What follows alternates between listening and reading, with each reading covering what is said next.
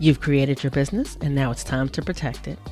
Whether it's your podcast, speaking engagements that you do virtually or live on in-person stages, or the community that you've built, you want to make sure that what you've created is taken care of and well protected.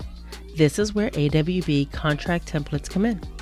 They're customizable, quick, and easy to complete, and cost a fraction of working with a lawyer one-on-one. They have tons of options available, so you can choose the ideal one for your business needs. It's an instant download. You get a Word doc template, you fill in the blanks, and in about 20 minutes, you're all done. Visit pauseontheplay.com/contracts today to pick out your new business contracts. And when you check out, be sure to use the code PLAY for 20% off your contract purchase. That's PLAY in all caps for 20% off. Protect your business with AWB contract templates. This episode is brought to you by Dubsado. Dubsado is a business management solution designed to cut out the busy work. With Dubsado, you are able to build relationships, schedule appointments, and create workflows to streamline your projects from start to finish. One of my favorite things about Dubsado is you're able to get more done with fewer tabs. You're able to correspond with your clients through emails, forms, contracts, and invoices, all from your own email address in one hub. You're able to create custom workflows to send emails and complete tasks that you don't have to. And they have really great integration, allowing you to easily connect your email, calendar, and payment processor to keep everything in one place. We use Dubsado at Flaunt Your Fire for communication with our clients, automation, invoices, contracts, forms, payments, all of it. We love it. And if you are listening to this and you're interested in giving Dubsado a try, feel free to check out our show notes for the link, or you can go to dubsado.com and enter code INDIA. Dubsado is giving you 20% off of your first month or your first year for being a part of the Flaunt Your Fire community.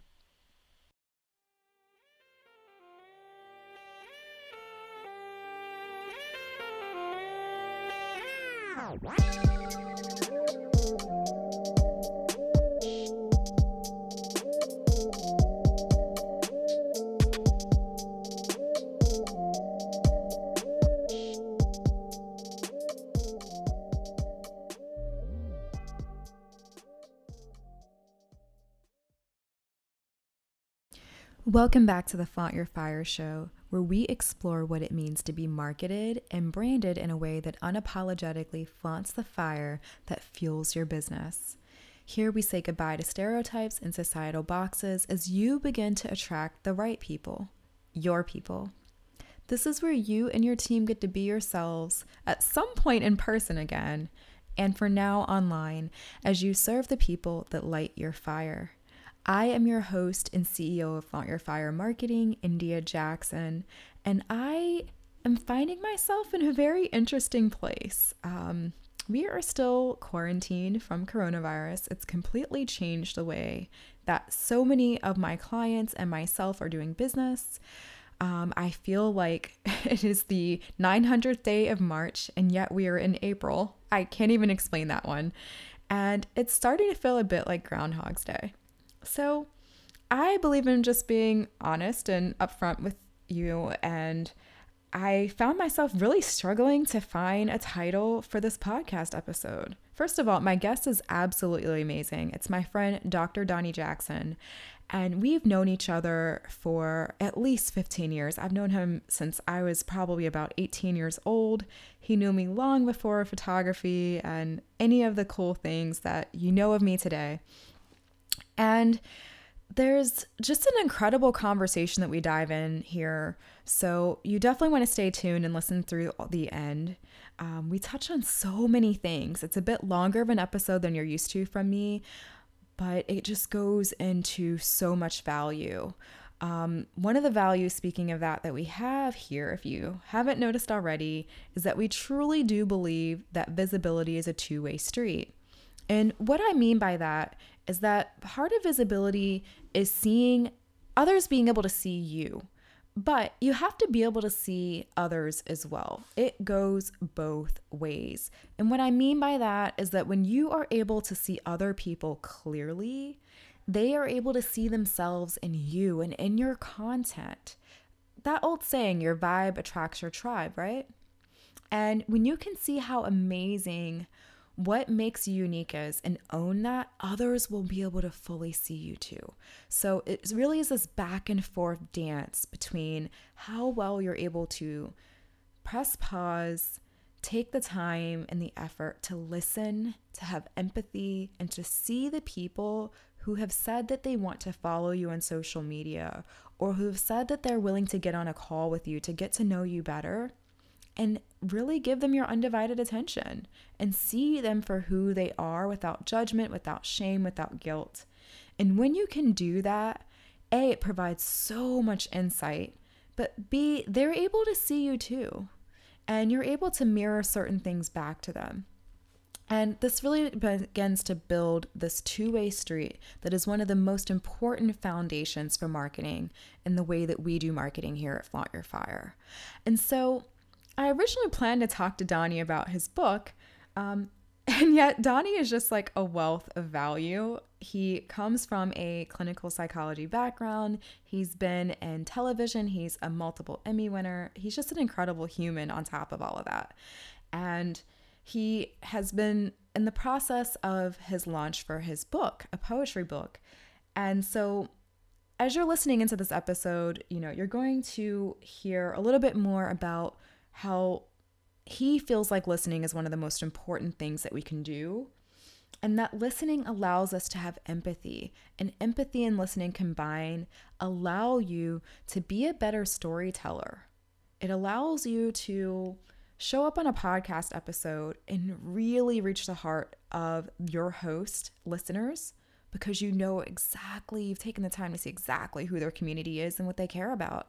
It allows you, if you are a content creator, to be able to, for example, write articles that really highlight the heart of a business or the heart of who someone is. These are important skills. And then he throws in a couple of extra gems where he's going to dive into gender dynamics through a poem that he wrote that I really enjoy, as well as going into talking about just the process for him of what he has felt like has helped him flaunt his fire, which is really the willingness to fail out loud, to fail spectacularly. Okay, so if you're listening to this and you're like, tell me more, let me tell you about Donny. Dr. Donny Jackson is a veteran poet, a clinical psychologist, and a multi-Emmy winning producer of documentary television. You've probably seen some of his work. His debut collection of poetry, titled Boy, was published in February 2020. And I'm just really excited to see him putting himself out there in new ways. As I said, I've known Donny for a long time. And little secret is you have to flip to the back, because the image created for his bio, we actually photographed a few years ago. It's kind of a fun thing to do. Anyway, if you are someone who is looking to dive a little bit more into what it feels like to experience some of these headlines that you've seen on the news, if you are someone who is interested in social justice, if you are someone who cares about lives, human lives mattering, his book is for you. He's diving into some of these topics in a way that I've never seen before, in a way that really allow you to feel the experience, that really allow you to think differently. Okay, I'm going to stop talking and get the show on the road, because you don't want to miss this episode. Thank you so much for being on the show today, Donny. It's great to be here. I'm just so excited that we finally got you here. I know that we've known each other for a super, super long time, and poetry, especially a poetry book, has been on your radar for pretty much all of it. So I think it'd be cool to dive into, how you landed on poetry. You could tell me, how did you first get into writing poetry? I've been writing poetry since I was 8. Um, I was a shy kid, so words were a haven for me. And I had a teacher who encouraged that. When I was 8 years old, I wrote a poem about Abraham Lincoln, of all things, and she entered it into a citywide contest, and I won a prize. So I was encouraged right away to kind of dive into the world of words, and it was kind of a fun but strange reward. But then I just kind of continued after that, being fascinated by reading and the puzzle of how to move people by words. So I started working at it more when I was in high school and continued through college to write for the school newspaper, submitting poems, etc., and just continuing to kind of work at the craft of it. I love it. I love it. So, my listeners may not know, but you also have a background in clinical psychology. Um, have you found that that supported your poetry at all? It's kind of a weird parallel. I think my interest in writing and my interest in psychology come from the same root, which is trying to figure out how people tick and illuminate that in some way. I got into it as a Mm, writer before I got into it, in psychology, which I didn't develop an interest in specifically until high school. But I think the continuing curiosity about how people tick, um, with being a clinical psychologist, has certainly supported the way I write. It allows me to be curious about people and reverent for their differences, and I think tolerant of certain extremes. And so, in that way, yeah, I think psychology supports my writing, but they both come from the same um, origins. interesting. Interesting. So, you said what makes people tick. What do you find most fascinating about that? Or is There are a there couple like things. any? Oh, Oh. sorry. Repeat that. No, I was going to say, is there any like particular area of psychology or just human behavior that interests you the most? Well, one of the things that continues to fascinate me is our desire to be connected to each other in some way. And this is obviously a time when we're trying to figure out how to do that best, under the shadow of a national or a global health crisis. But even absent things like that, we do find ways to connect with each other. And that's an enduring thing, even for people who consider themselves introverts. So I'm fascinated by that and all the ways that people manage to do it, the self preservation through connectedness. Mm. Yeah, we had a guest on previously that was talking about how community is like hardwired in our DNA, and that it's something that, if you look back at caveman days, we're required to have in order to survive and thrive, because you can't, it's a lot harder to get food and water without community back in those days. Um, And I know that you've entered the world of the poetry community and you've seen and heard just so much. What do you feel like is the glue that kind of pulls people in this community together? It's a great question. What I like most about being in the community is seeing how important and how central story is, telling one story.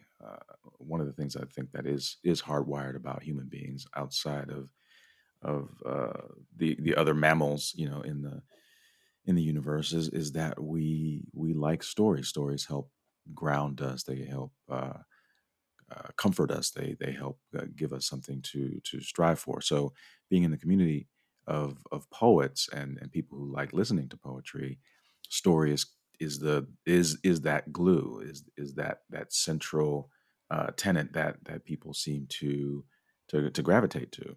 And for me, I don't perform every week, but I perform a lot, in the course of a given month. But I listen to a lot of poems. I listen to dozens of poems live every week, and listening to people tell their story, whatever it happens to be, is is uh, is comforting to know that everybody A has a story, and B, uh, hearing the diversity of those stories uh, paradoxically shows the universality of what we all go through. So the more specific your story is, the more it's going to connect to some kind of human element that uh, most of us can relate to. Yeah, I can totally see that. And I'm wondering if you see some parallels between that and the other side of your profession, which is documentary television and production. Yeah, what I get a chance to do as an executive producer, as a showrunner, is help people tell their stories, and we do that in a way that is kind of organized for television, but it still comes down to the same set of elements. People want to be understood. Everybody wants to be understood, whether they say that explicitly or even whether they're aware of it or not. Everybody does want to be understood, and so working in a medium where my job, literally my job, is to listen, and sometimes I'm listening with a whole production of people with cameras. Um, Hmm. but the simplistic part of it is that I'm still there to listen to absorb somebody else's story. So what I do in television isn't wholly different from what I try to do as an individual, because I think again everybody wants to be listened to, and my stance as an individual is to listen more than I speak, and TV allows me to do that in a grand, sweeping way. Where the shows that I've worked on, more people see them than I'm ever going to have conversations with, obviously, and being able to touch people's lives in that way to show the art of and result of listening, I think is a benefit to what I do, and makes me feel proud of being able to work in that way in the creative arts.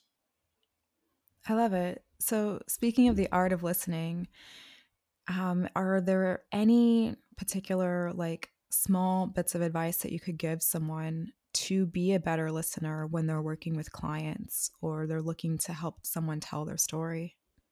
Oh, this is one of my favorite things, India. I'm glad you asked me that, because I've had people ask about that before, whether it be how to be a better guest at a party, or rather, or how to be a better interviewer in television, or in working with clients in some other kind of entrepreneurial way.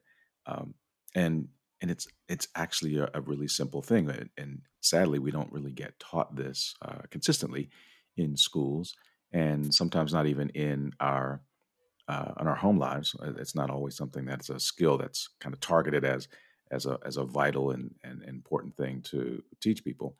But one of the things, this is a trick for everybody, is getting people to talk about themselves is the beginning of it, because most people again do want to be understood, and listening is at at a deficit in most people's relationships, whether it be work or home. And so if you can get people to talk about themselves, you're doing a couple of things. You're, first of all, getting out of the way, and not filling the space with your own ideas and voice, but you're also letting somebody know that what they have to say is interesting. And so you're letting them know, I'm curious about you, that you have something to teach me. You know something that I don't. And making people feel expert is a gift that you can give people. I'm telling you, as I listen to you, you're teaching me. This is something that I don't know about. Yes, I know in some cases, if you're a lawyer, you're not asking questions that you don't know the answer to, but that's one of those rare situations in the court of law, where it kind of differs from the average interaction. So being able to let people know, yes, I'm interested in your story, whatever it happens to be, is, I think, the beginning, asking people about themselves. That sounds so simple, but yet I can see how that would be easily forgotten. Yeah, it often gets lost in the conversation because people were waiting to say their next thing and to be clever and to show that they're smart too. And I think removing ego from the dance of it is part of what makes people better listeners than others. To be able to say, look, if I'm listening very carefully and your story is the most important thing in this exchange right now, I'm going to know what to say next. I don't have to have a question queued up. And again, in interview situations, it's different because you're time limited and there's certain kind of agenda that you have. But at a cocktail party, that's not necessarily true. And even when you're first developing a rapport with your clients, that's not always true. If you jump right in with business without talking about the human stuff, it can be a little cold, and not just cold. More practically, it can be kind of absent of all those elements that would help you help them. Yeah, I can agree with that. So, if you had to give two more quick tips about being a better listener, what would they be? Two more quick tips about being a better listener. Hmm. One, let people know that you're listening by reflecting a little bit of what they're saying back to them. It doesn't have to be so on the nose where you're repeating word for word what they're saying, but you're just kind of checking in to let them know that you're kind of paraphrasing, where they're at. So it sounds like what you're saying is this, or what I get from that is this, or am I on the right track to understand it this way? And so you're letting them know that a you're listening and you're focused on them, but the other part of it is that you are letting them know that you want this to be a really refined exchange, that you're not just letting them wash over you, that you really want to make sure that you get it. So I think that level of reflectivity is really really helpful. Um, the I think the other part is to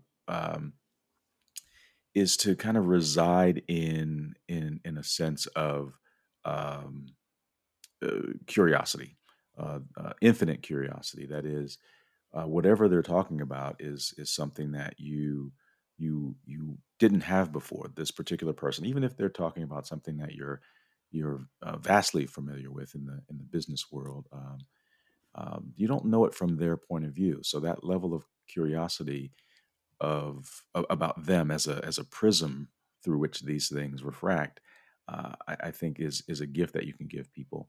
Their specificity, because yes, if you're working in business, you're rarely working on a particular product or service that no one's ever heard of before. It's related to something that Yeah. that that went before, right? So, but letting people know that there's something special about them, that level of of curiosity about, like, how did you get into this particular thing? What is special about how your story unfolds in this arena? I believe that those are some things that can help people feel special and more likely to tell you the truth, which is what you want ultimately. You don't want them to just tell you a story. You want them to tell you the truth. Mm. So, if I am listening to this and I'm like, okay, I understand I need to be a better listener. You gave me some tips on how. How do you then take or begin to even take what you've heard and what that person has shared with you, the real story, the truth, and formulate that into a story that is captivating, that can keep people's attention? Yeah, that's a complicated scenario because you're doing a, a series of things. It's pretty layered, but that's part of what makes it useful and what makes it work for you. Starting from the premise that everybody wants to be listened to, and so now you are providing a service right away because you're presuming that, even if no one's ever told you that, and even if somebody seems to be really private and closed off, just presume that they want to be understood. And there's lots of ways to kind of crack the code of that over time. But presume that you have, and that they've told you the truth, and that now you do have a body of information about them. I think one of the things, and again, not trying to be an oracle about it, I think there are many ways to get at these things. But what I think people often respond to is the customizing, the boutique of it, rather than the boilerplate. You're just kind of plugging them into a preconceived way of doing things. I think Ugh. when people feel like you're haute couture and you're tailoring this particular garment of marketing to them, they're gonna be more engaged. They're gonna be more of an owner operator in in the process. They're gonna be more cooperative with you because they feel like they're a part of this particular campaign or this particular strategy.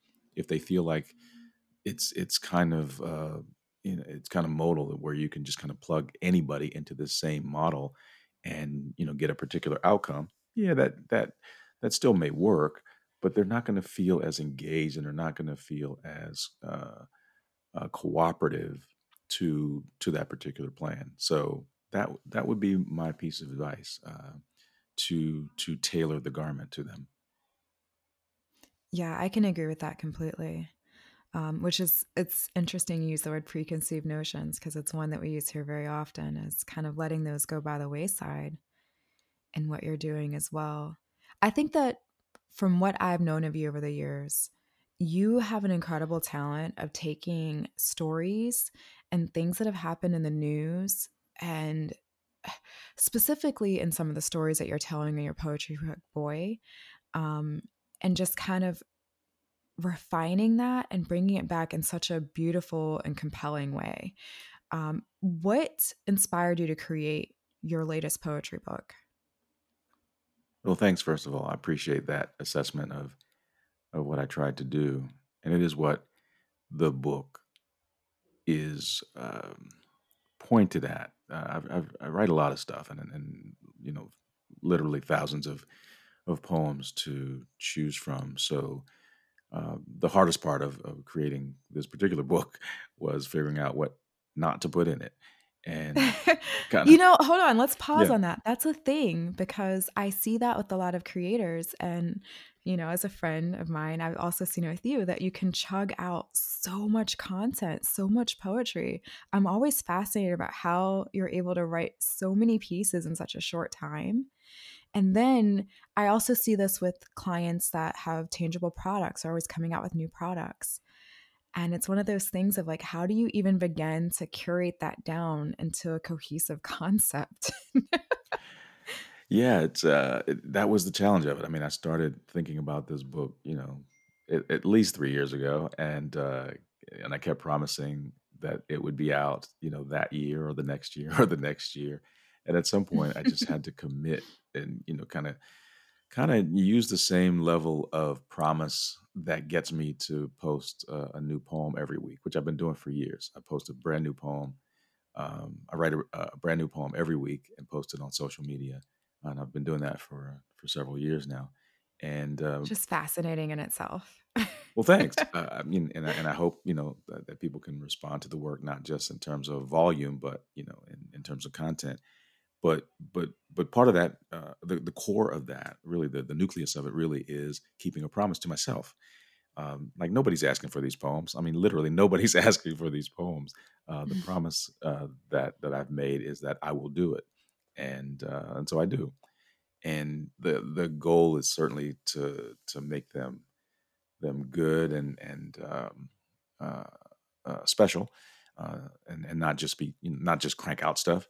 And so, because I've had, years of doing things like this, it was a lot to try to consider. Okay, so now what, if the book is not going to be, the size of an encyclopedia, if anybody listening knows what that is, um, um, but how do I curate, from a body of work to make it something that people will respond to.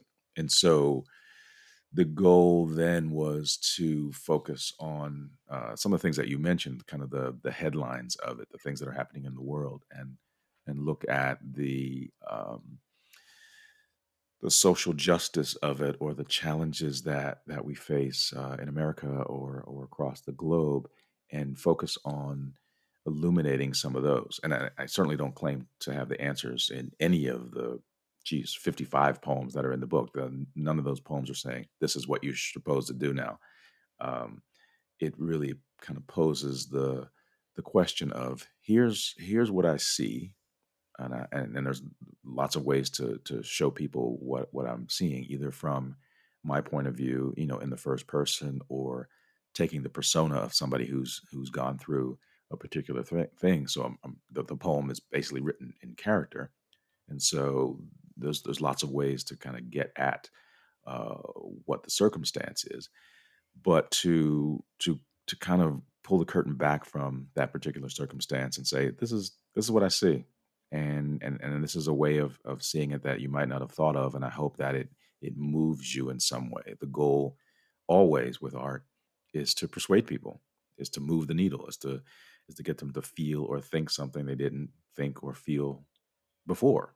Even if it's a familiar subject like love or war, you're still trying to get them to think about it in a way that is fresh, and maybe they can bring their own solutions to the problem with their particular insight. And I'll say from my perspective that I feel like some of the pieces that you have, it's like, okay, I think I might know what situation this was about in the news. And it hit me one way hearing it third party from a friend who watches the news all the time and told me, but it was a completely different experience to read your poetry that comes from such a place of empathy and really putting yourself inside the situation emotionally, that just lands in a way that the news cannot. Well, I appreciate that, and I hope people do have that experience with the book. It's called Boy, because it's based on a poem in the book called Boy, which is uh, dedicated to and about Tamir Rice, the 12-year-old who was shot by a police officer. And a number of the poems are about very specific people who have suffered a particular thing. And where it's not in the title, because sometimes it is in the title, I do have kind of a subtitle saying that it's about, Terrence Crutcher, or um, Tamika Washington, or whomever, um, and so people do have a sense of this is what the subject of the poem is. Some of the poems are about kind of generic things that happen. And when I say generic, I don't mean to water them down, but I mean that they don't necessarily have a specific marker, because they've happened so often. So I'm not always writing about a specific, let's say, a black boy who's been shot by a law enforcement uh, officer, but I'm writing about the generality of that, but in an emotionally specific way. Because Yeah. I think being emotionally specific is what gets people to change their minds or change their hearts, or feel supported in what they already do believe. Yeah. I mean, that's a whole nother subject of like, I mean, which black boy that's been shot? There's been so many. That's a whole nother conversation with you in itself. Yeah, and it's Um, it's it's tough. I mean, and one of the poems in the book is about being exhausted by that circumstance. Actually, just being tired of writing about that thing. I'd like not to ever write about it again. yeah. But as long as it's happening, it's hard not to have some kind of commentary about it as an artist. One of the poems that you had that really stood out to me, I believe, is called "The Only Reason Men Kill Women," and it's a slightly different subject matter. What inspired you to write that? Women are more than half the world, and it's easy to forget that, I think, based on how we look at things in the media, or look at who's running stuff in business, or and other aspects of the world. But the truth is, women outnumber men, and that's almost always true, globally. And but there's a level of suffering that men heap upon women that is also enduring. And the I guess I wanted to get at some of the why of that. Again, not having an exact answer. I write because I don't have answers. I write because I'm still trying to figure it out myself. And when I don't know Yeah. what to do, I write stuff. And so even though uh, the poem that you mentioned, which is entitled "This is the Only Reason Men Kill Women," sounds definitive. It sounds like I have an answer. It is meant to provoke the question of why do men uh, kill women. And kill can be in quotation marks. It can be literal, but it could also be about suppressing women, or abusing women, or ignoring women. There's lots of ways to kill a spirit. Um, and so with that one, I wanted to get at I guess the what I feel is like the essence of it, of our looking at it, as a man, our envy, our jealousy of the gifts that women have, that we're uncomfortable with. Interesting. So, I know that the listeners have not heard this poem. Would you mind giving them some context? Would you feel comfortable reading that here on the podcast? Yeah, I'll be happy to read it.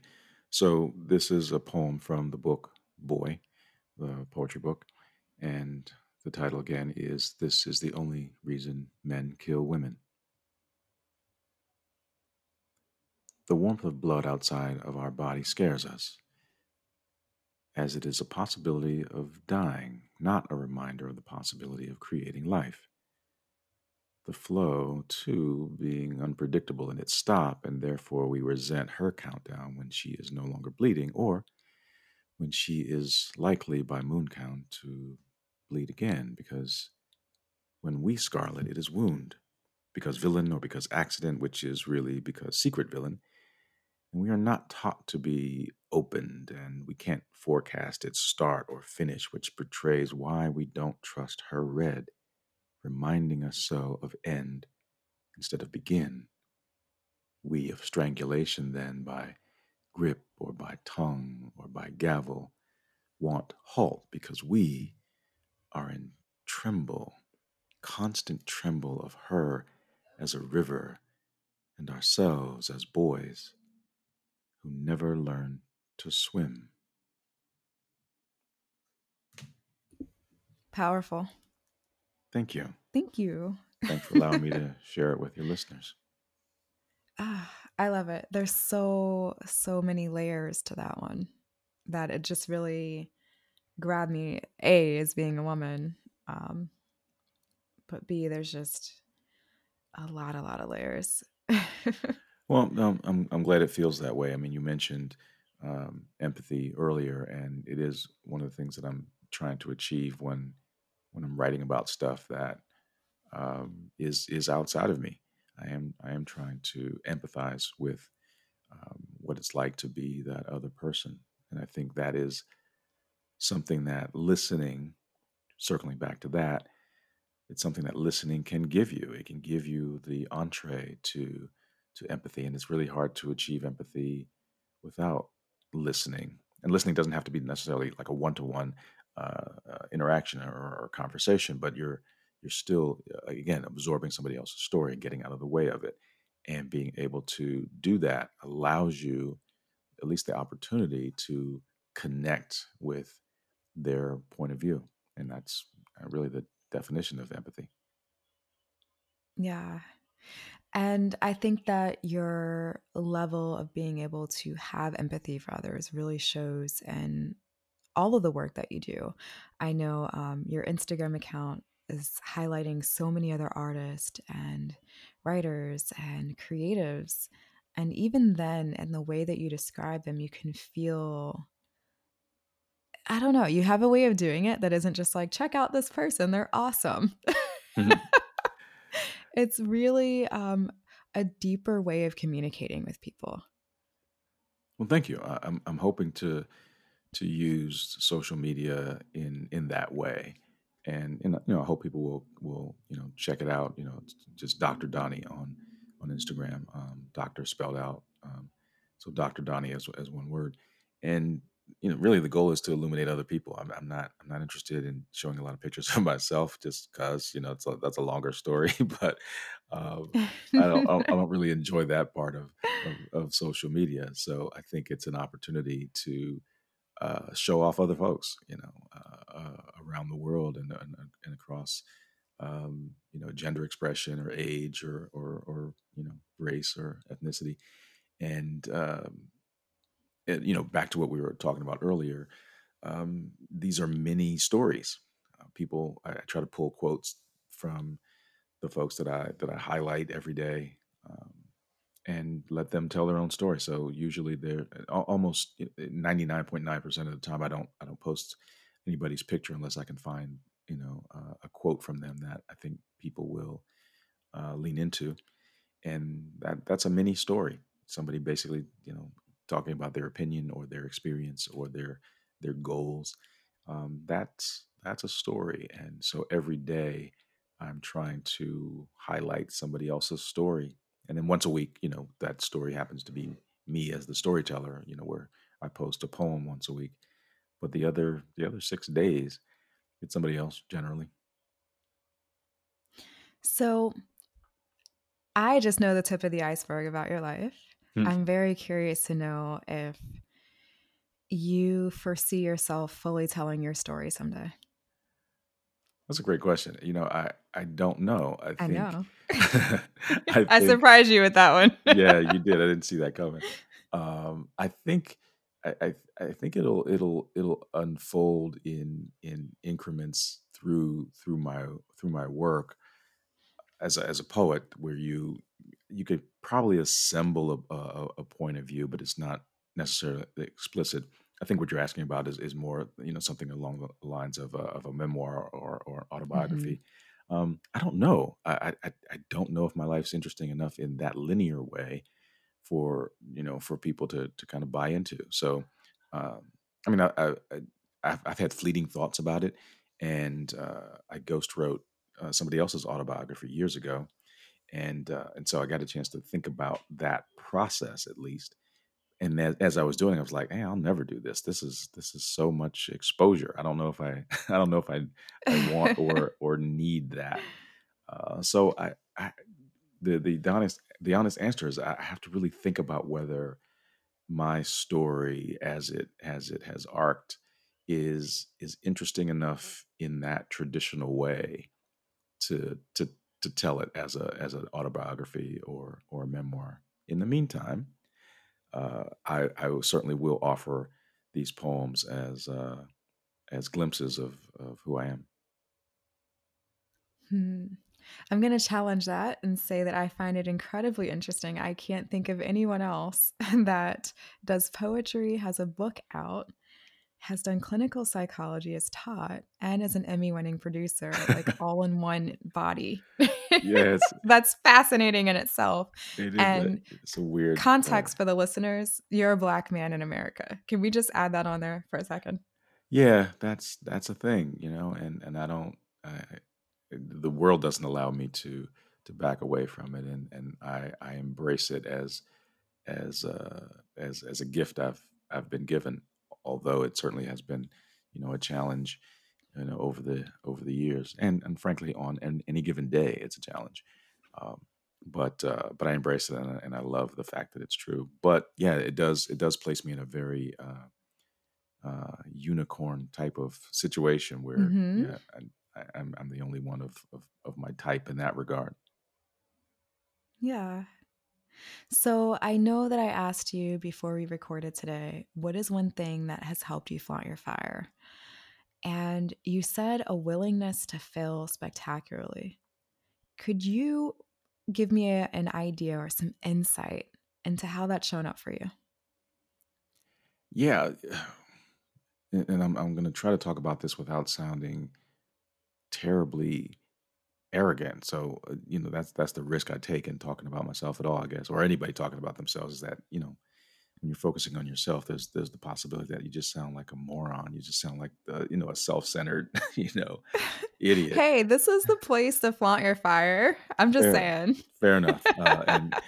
And India, I appreciate you inviting me to do it. This part of it is still, it's still a little weird, but I'm glad you asked the question before, and that answer is important to me.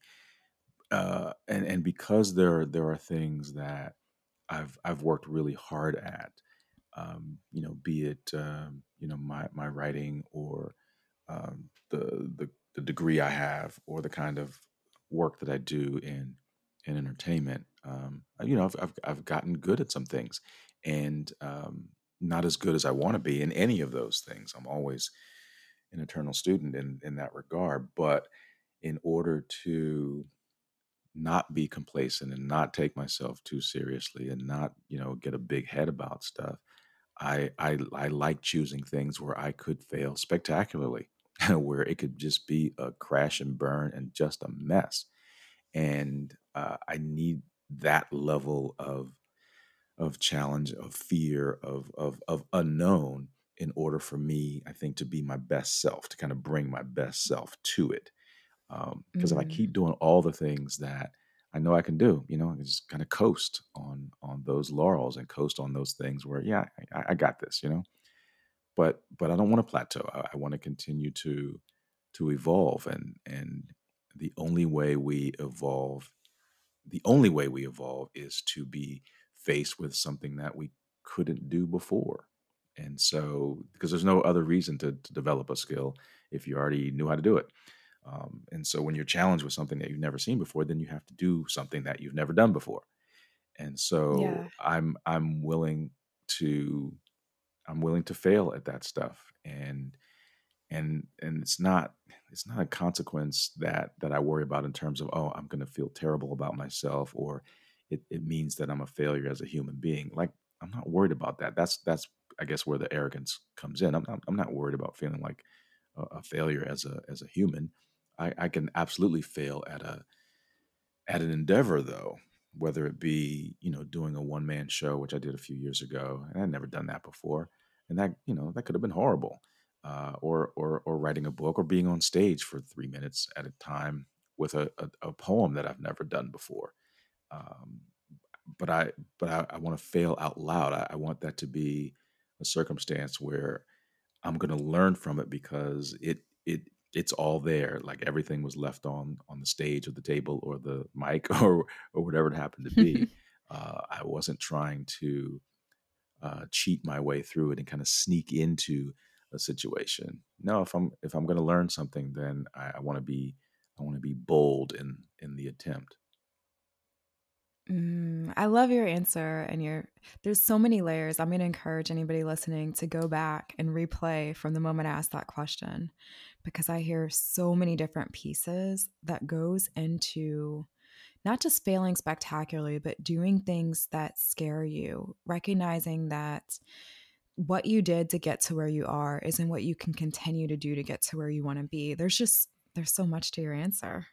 I Yeah, and love you it. and I appreciate that. And you know this as a bodybuilder. If you keep at the same level of weight or repetition, you're going to plateau. There's only so far you can get with that.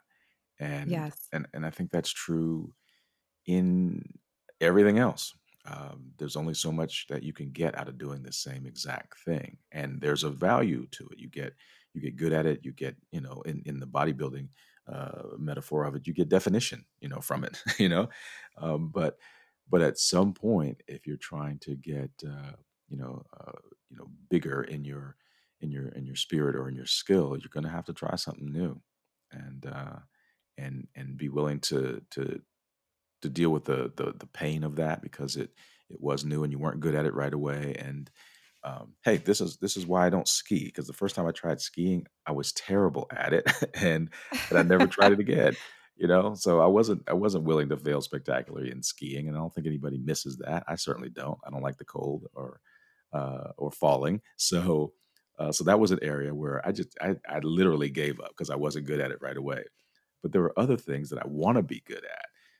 I want to be a good performer. I want to be a good writer. I want to be a good producer. I want to be a good listener. So I have to. You gotta try stuff that could go badly, could go not your way, but you know the I, the summary statement about that is an expression that I didn't create, but it's a helpful motto. Experience is what you get when you don't get what you want. And so, Yeah.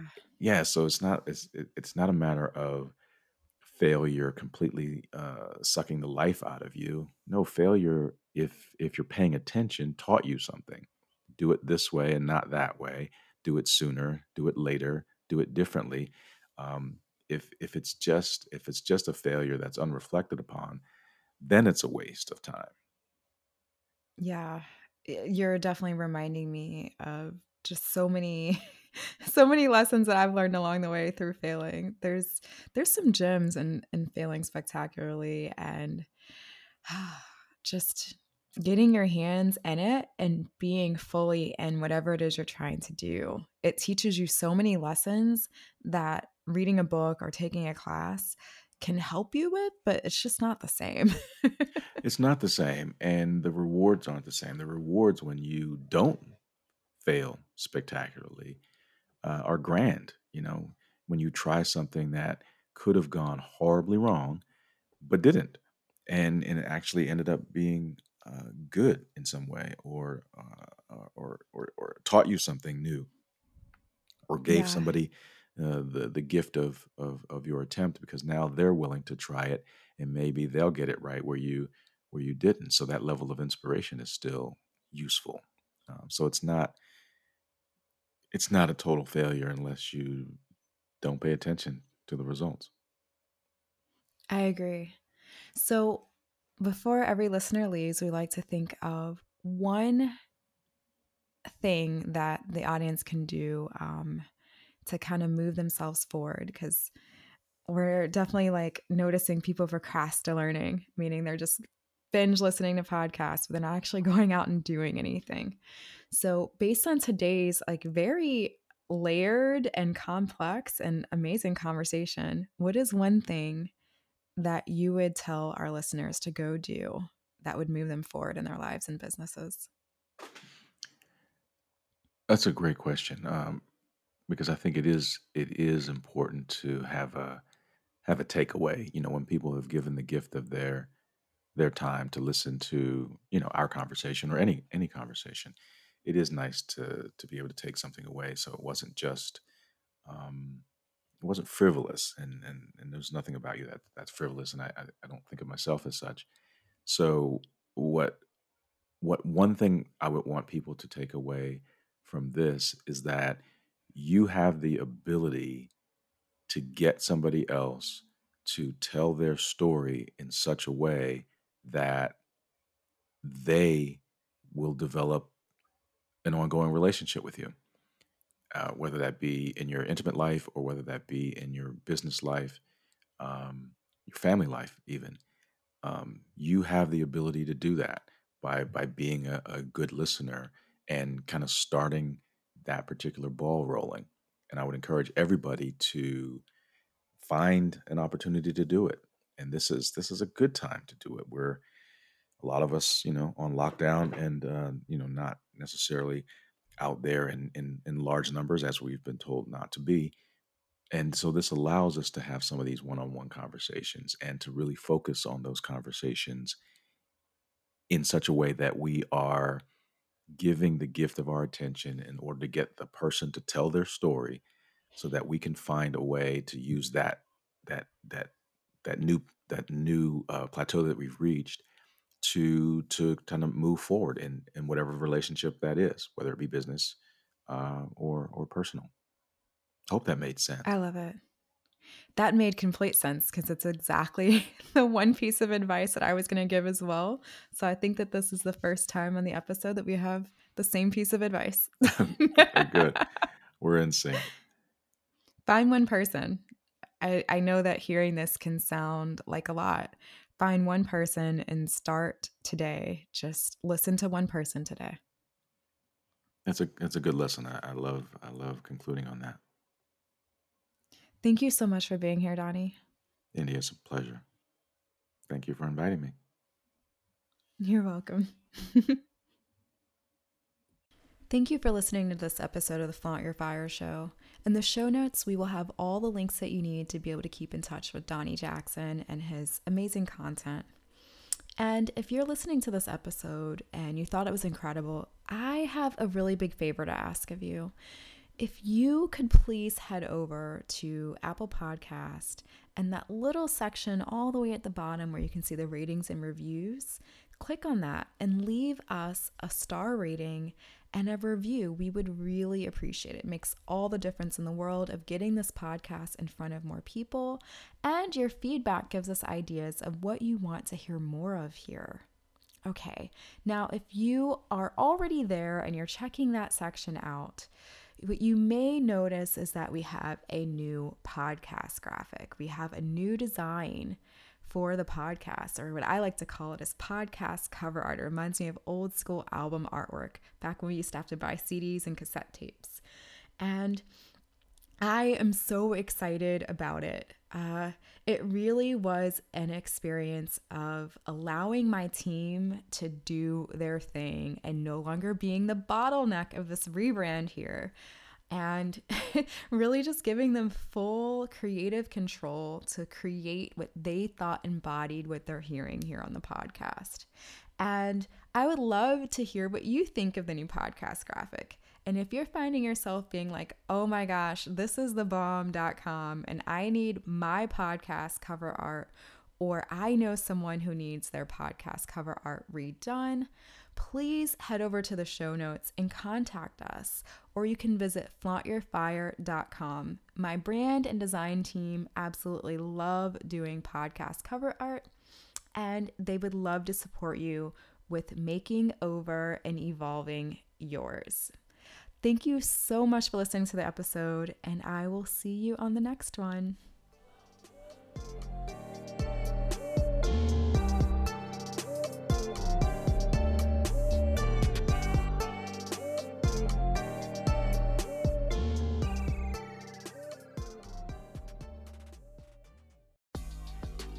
Ready to get clear on what matters? Let's do this.